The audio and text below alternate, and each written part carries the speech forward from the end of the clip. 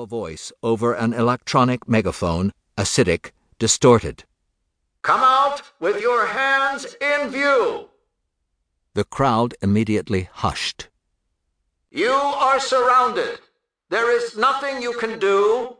Release your hostage and come out now." Another silence. Gideon looked around. The attention of the crowd was riveted on the front door of the station. That, it seemed, was where things would play out. "Your wife is here. She would like to speak to you."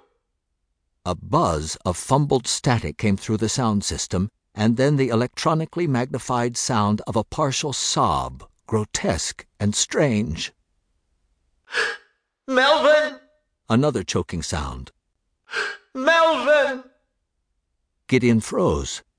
"That's my mother's voice," he thought. It was like a dream where nothing made sense. It wasn't real. Gideon put his hand on the door handle and opened it, stepping into the stifling heat. "Melvin!" A choking sound. "Please, come out. Nobody's going to hurt you, I promise. Please, let the man go." The voice over the megaphone was harsh and alien, and yet unmistakably his mother. Gideon advanced through the clusters of police officers and army officers. No one paid him any attention. He made his way to the outer barricade, placed a hand on the rough, blue-painted wood. He stared in the direction of Arlington Hall, but could see nothing stirring in the placid facade or on the immediate grounds cleared of people. The building, shimmering in the heat, looked dead. Outside, the leaves hung limply on the oak branches. The sky flat and cloudless, so pale it was almost white. "Melvin, if you let the man go, they'll listen to you." More waiting silence. Then there was a sudden motion at the front door.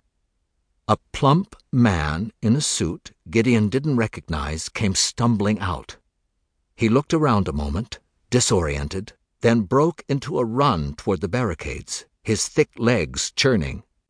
4 helmeted officers rushed out, guns drawn.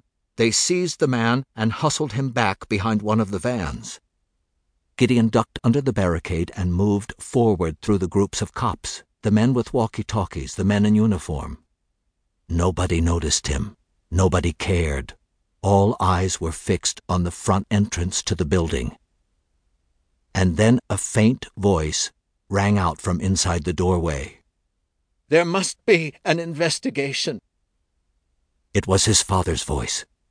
Gideon paused, his heart in his throat. "I demand an investigation. 26 people died." A muffled, amplified fumbling, then a male voice boomed from the sound system. "Dr. Crew, your concerns will be addressed, but you must come out now with your hands up. Do you understand? You must surrender now." "You haven't listened," came the trembling voice. His father sounded frightened, almost like a child. "People died, and nothing was done. I want a promise." "That is a promise." Gideon had reached the innermost barricade. The front of the building remained still, but he was now close enough to see the door standing half open. It was a dream.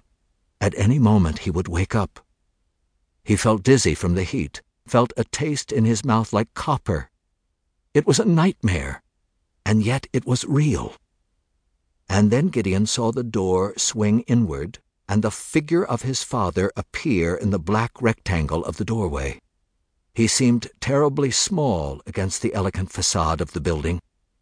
He took a step forward, his hands held up, palms facing forward.